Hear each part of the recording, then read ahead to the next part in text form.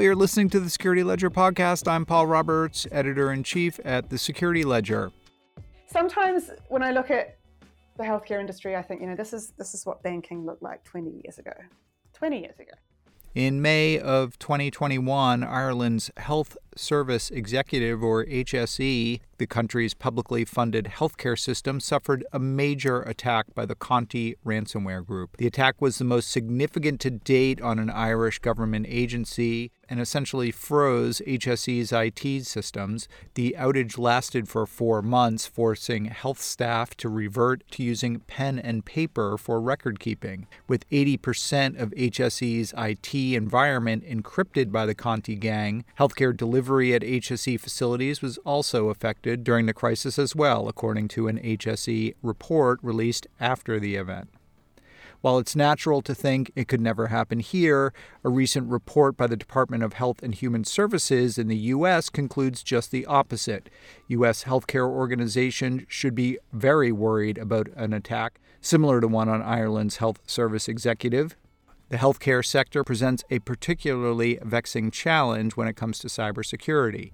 In addition to the high stakes and complex mission of healthcare organizations, hospitals, doctors' offices, and other healthcare facilities also maintain mountains of legacy hardware and software, some of it decades old. To understand more about the many challenges facing healthcare organizations, we sat down this week with Justine Bone, the CEO of the firm MedSec, which works with healthcare organizations to improve their cybersecurity and understand their cyber risk. In this conversation, Justine and I talk about the fast-changing landscape of medical device risk and security as more attention shifts to protecting medical devices and software supply chains. To start out, I asked Justine to tell us about her own journey to the information security space, one that started with an early and promising career as a ballerina. I'm Justine Bone, the CEO of MedSec.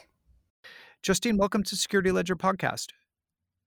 Thank you so much for having me. It's my pleasure. It's a pleasure to have you. We haven't had you on before, so this is exciting. So you have a really interesting path, kind of career path, as of course many people that we talk to, in InfoSec of a certain vintage have a really interesting path, because obviously when you were starting out, there might not have been much of an InfoSec industry. But talk about your own background and how you found your way to the cybersecurity field.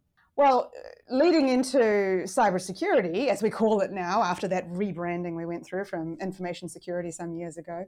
We finally gave up. We gave up on the fight against cyber. Yes, we lost. You know what? In my living up to my somewhat contrarian, reputation, I was on team cybersecurity from the get-go. In fact, I think somewhere out there's a presentation of me asking folks in the audience to raise their hand if they disliked the term cybersecurity, and I think most of the room raised their hand. And my argument was, let's start using it because people get it. Yes. And they, and it just, for whatever reason, people identify with it, they get it, they just enjoy using that term more, so why don't we just run with it? And yes, we did. So that, despite the sort of hesitancy, I think I put a check mark next to that particular battle. You were in the minority. You were definitely in the minority, yes. Yeah. I'm used to that. Yeah, it's the story of my life, I think.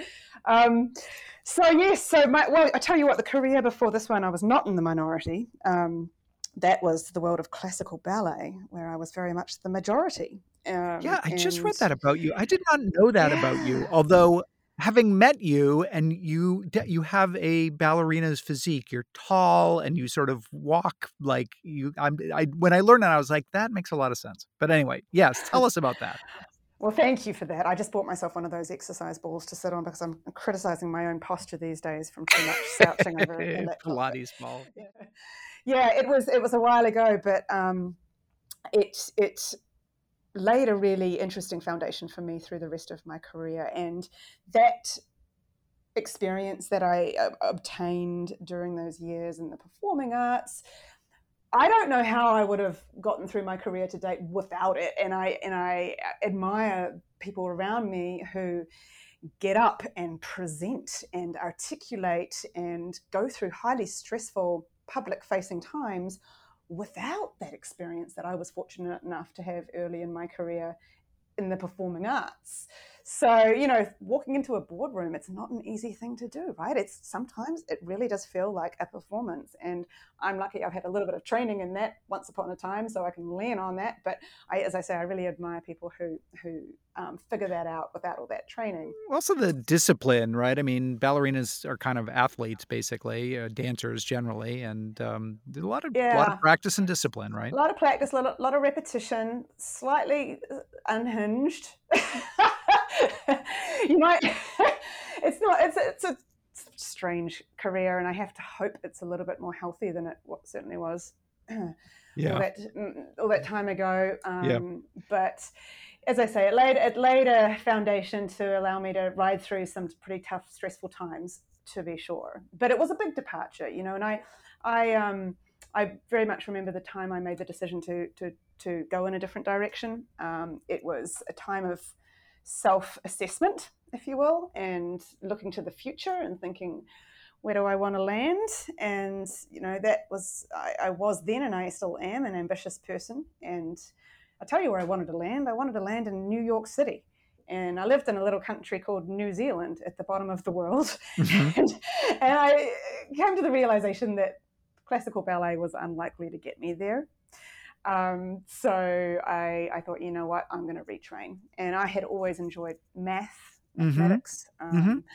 I had never had the opportunity to get my hands on a computer, but I nonetheless studied up on my math, talked the university into allowing me to enroll, despite leaving high school very young, to study ballet. Mm-hmm. And I found myself in a computer science 101 class as a minority, Yeah. or maybe there was a handful of us, young women in the room, but not many of us. And I think by the time I graduated, I was the only one, unfortunately. Yeah.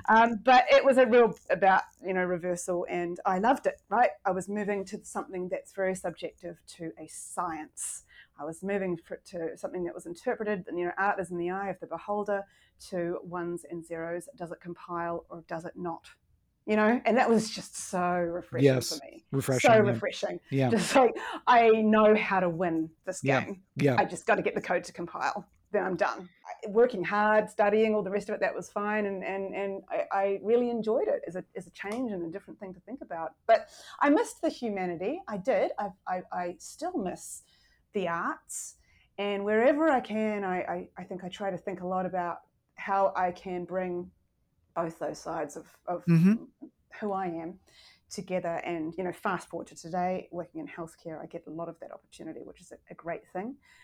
Yeah. So tell us about MedSec. It's your company. You're focused, as the name would suggest, on medical device security and security within healthcare environments. Tell us what is MedSec's kind of mission, and what do you do?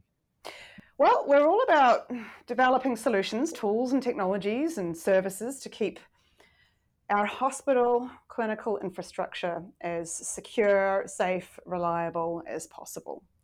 What does that mean, clinical infrastructure? Well, for the most part, it means medical devices. Medical devices are about 1/3 of a hospital's endpoints. And we've got a whole host of security problems with those medical devices. So we've got a lot of our work cut out for us. But we take a pretty holistic approach to this. So we at MedSec work across the spectrum. We work with regulators, we work with medical device manufacturers as product is coming to market. These days, medical device manufacturers have to meet a lot of security criteria as it's regulated by the FDA in order to bring a product to market. Mm-hmm. And that's a whole process, and there's all varying degrees of maturity on the part of manufacturers, from startups who haven't really thought about security to, the age-old situation where security is sort of thought of at the last minute, or maybe when it gets kicked back. Yes. Through to the very large manufacturers who absolutely have their sort of arms wrapped around this problem these days and have huge programs, product security programs underway. And then these products get deployed into these clinical environments. And inside these clinical environments, inside our hospitals, we've got brand new equipment, generally in a pretty good place, security-wise, but more so a lot of legacy equipment. Yeah. These things sit out there for a long, long time, 10, Yes. 15, 20 years. Yeah. And so, as you can imagine, that comes with a host of security problems as well.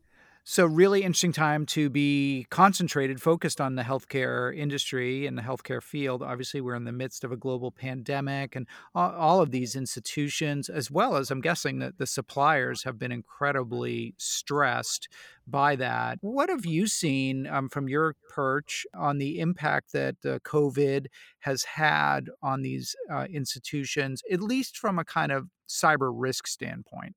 I mean, we know how it's affected them operationally, but in terms, you're really focused on cyber risk and cybersecurity. What have you seen? Mm-hmm. Well, it's kind of a multifaceted situation. On the one hand, you've got healthcare delivery organizations, hospitals have always been, 100% risk focused.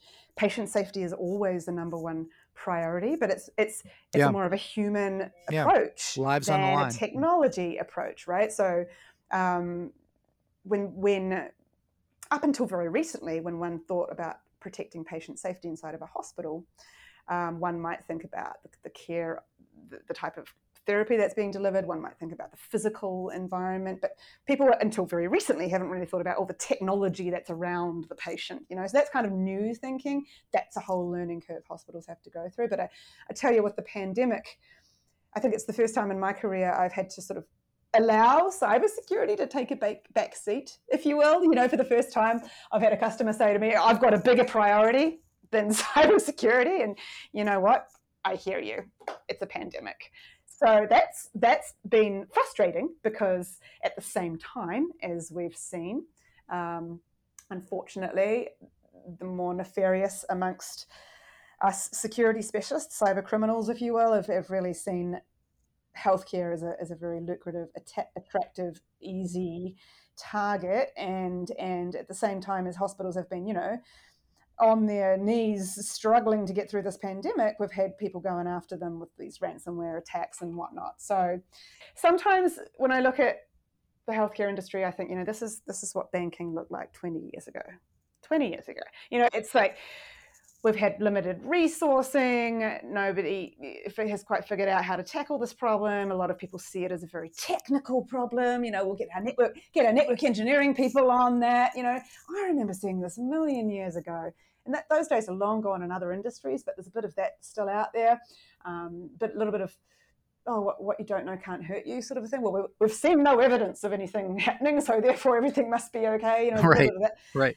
But the pandemic, and unfortunately with all of this targeting, has really shed light on the weaknesses that we have in our infrastructure. And so now we're seeing conversations at a senior level. We're seeing, people starting to sort of sit up and take note.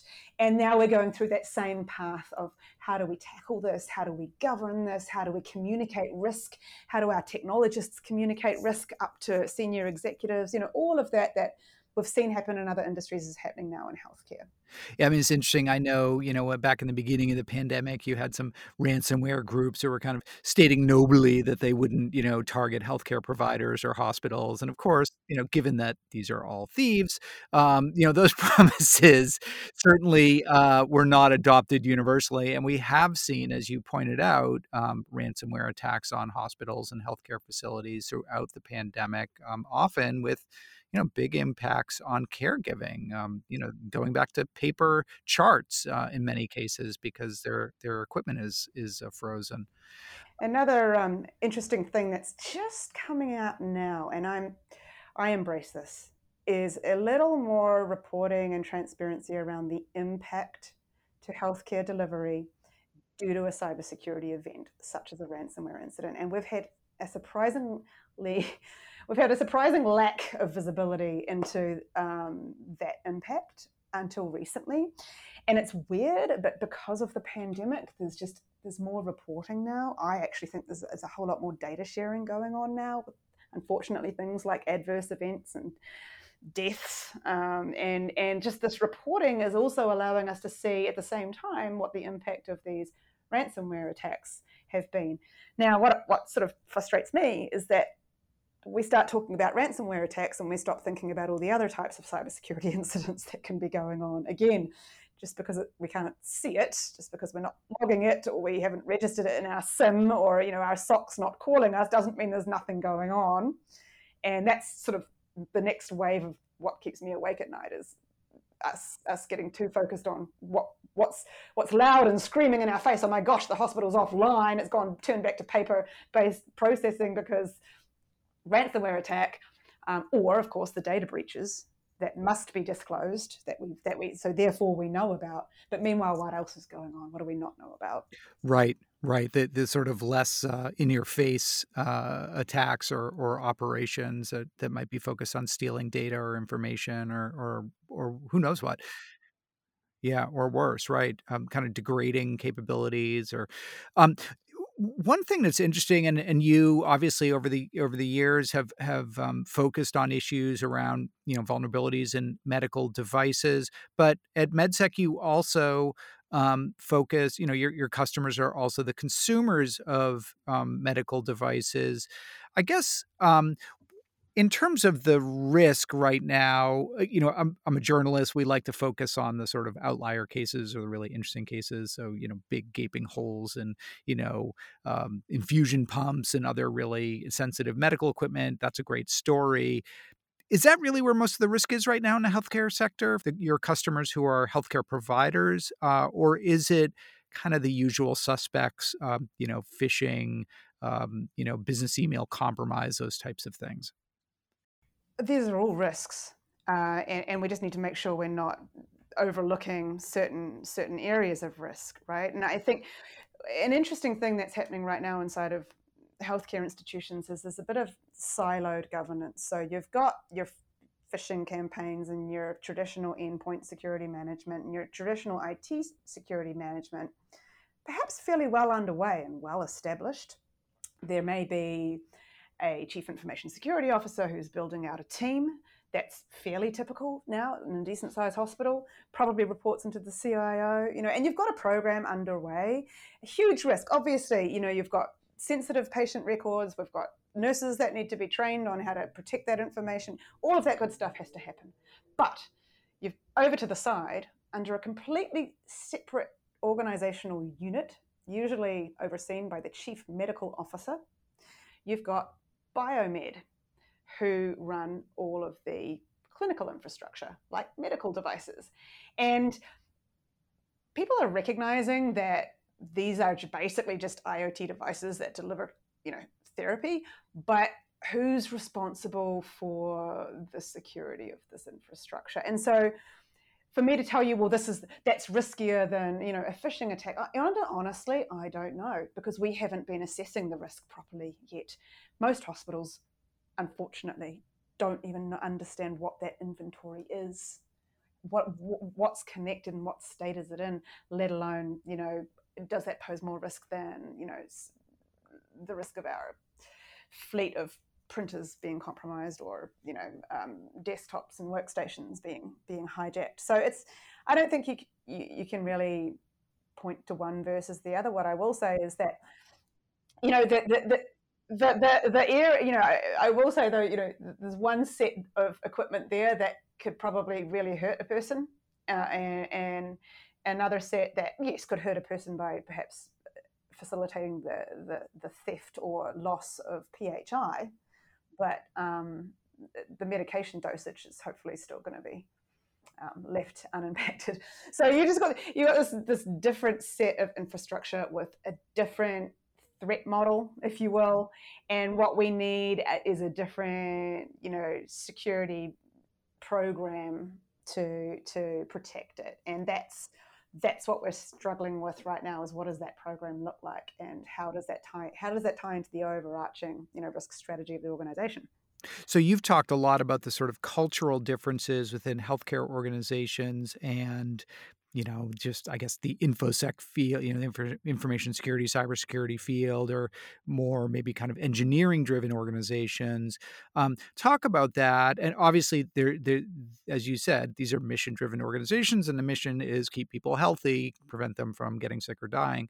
Talk about how where that clash or that tension exists within these organizations and kind of how it can impact like cyber readiness or cyber resilience.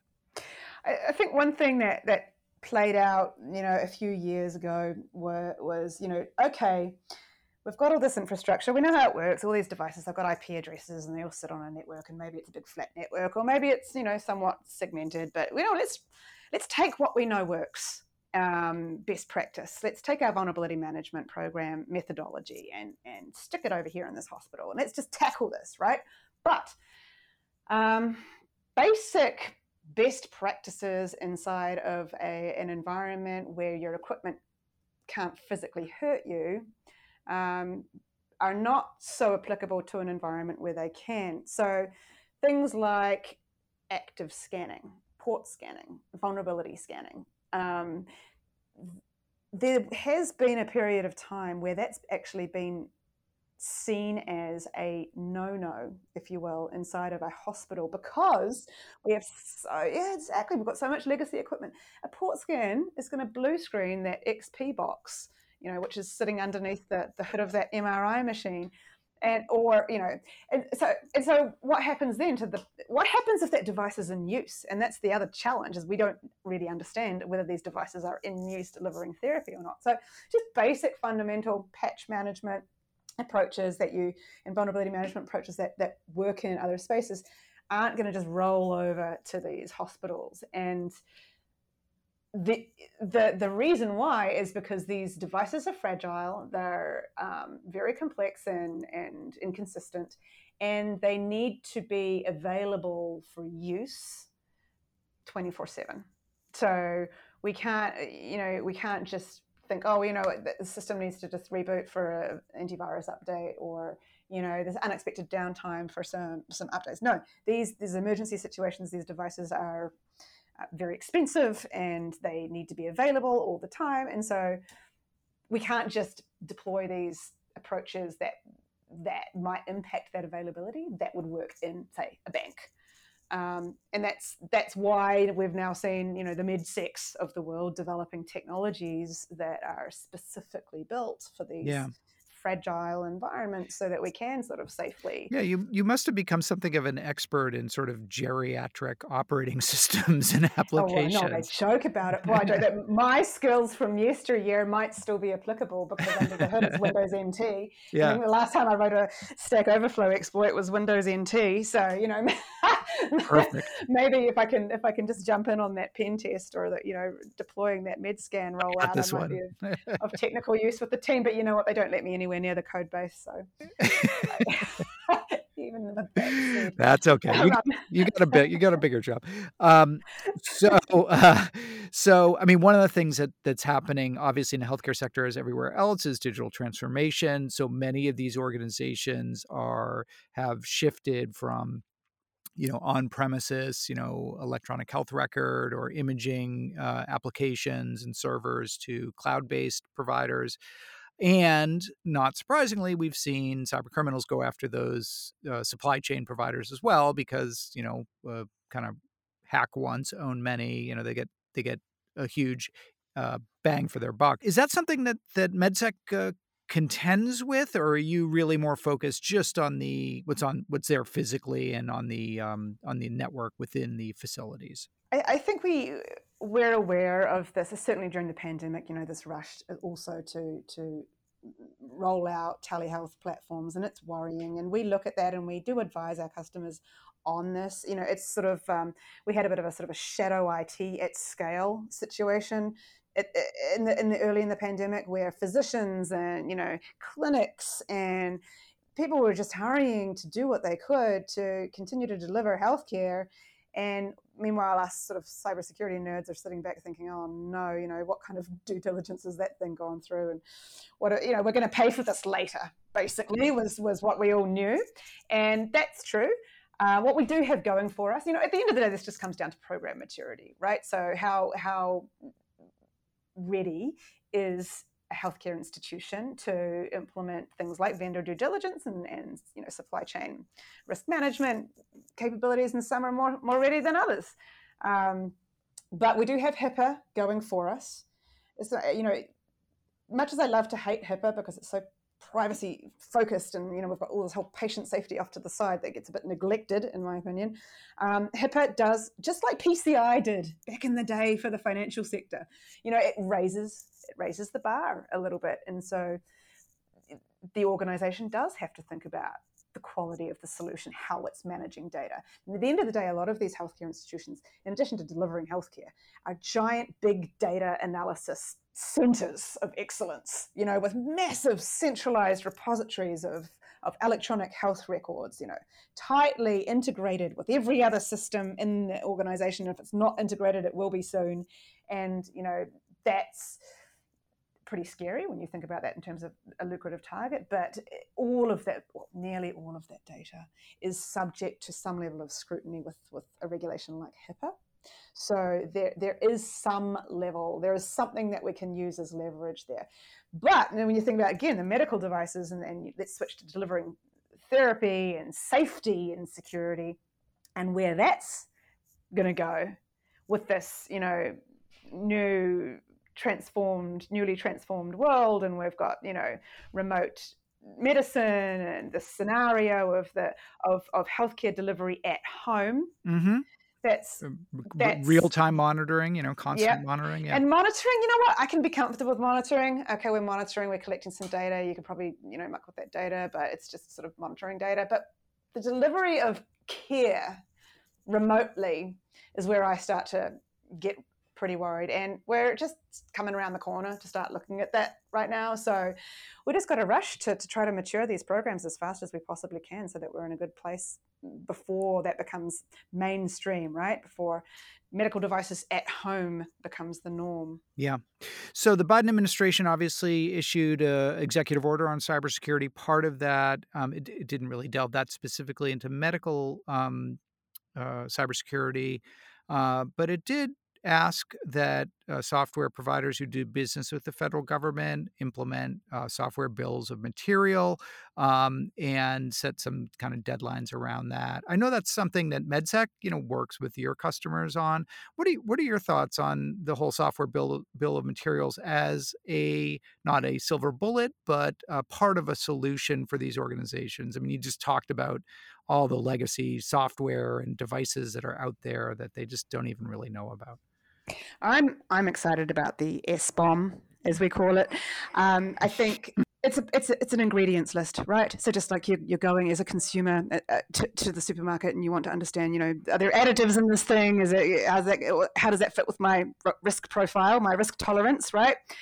You can also look at technology, and you can see potentially what's inside of this technology, and make a risk-informed decision accordingly. And what I'll say is the healthcare industry was really early to embrace the software bill of materials, the SBOM, initially calling it the CBOM, the Cybersecurity Bill of Materials, but we got right in there, and this was driven in part by the FDA who now require a software bill of materials from medical device manufacturers as part of a submission to bring new product to market.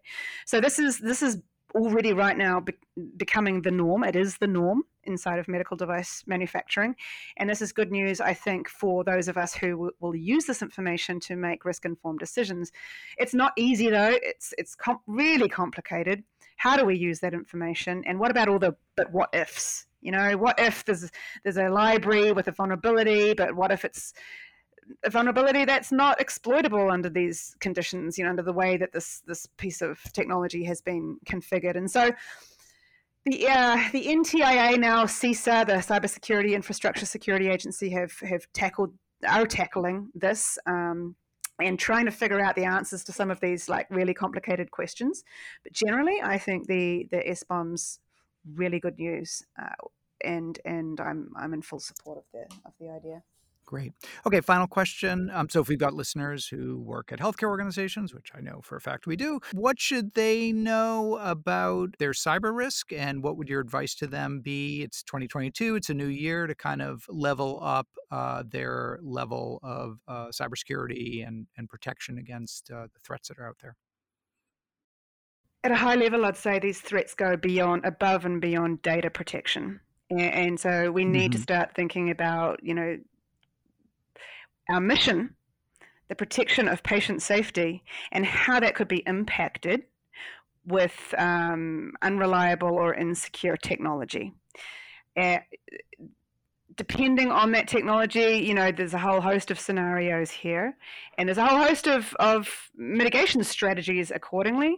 But step one, get outside of the HIPAA privacy box and start thinking about other types of impacts to organizations. And then I would say, let's take that to the next level. Let's think about what we're not seeing.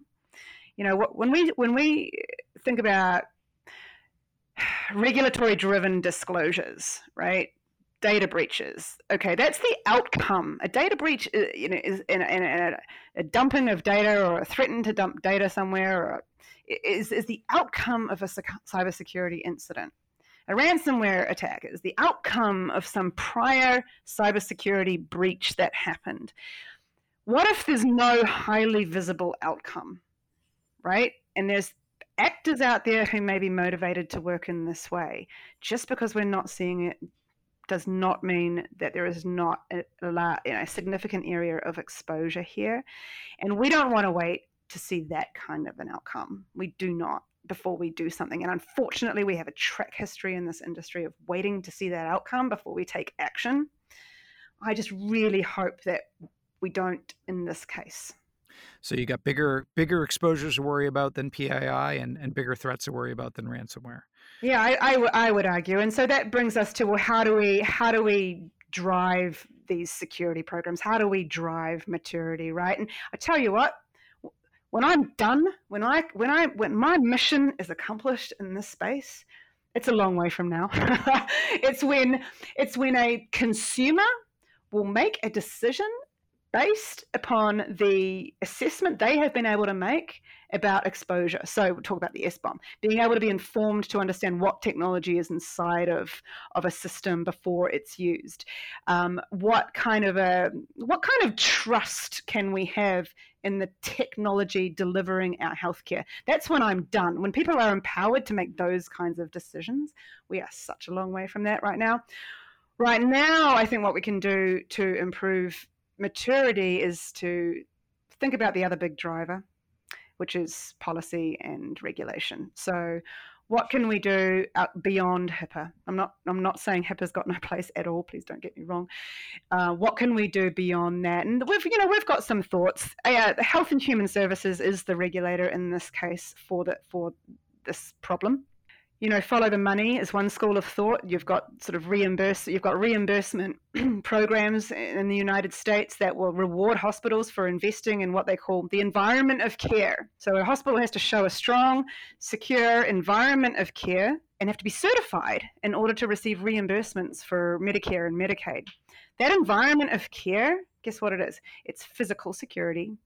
It's hazard safety, it's fire resilience, it's appropriate treatment of chemicals.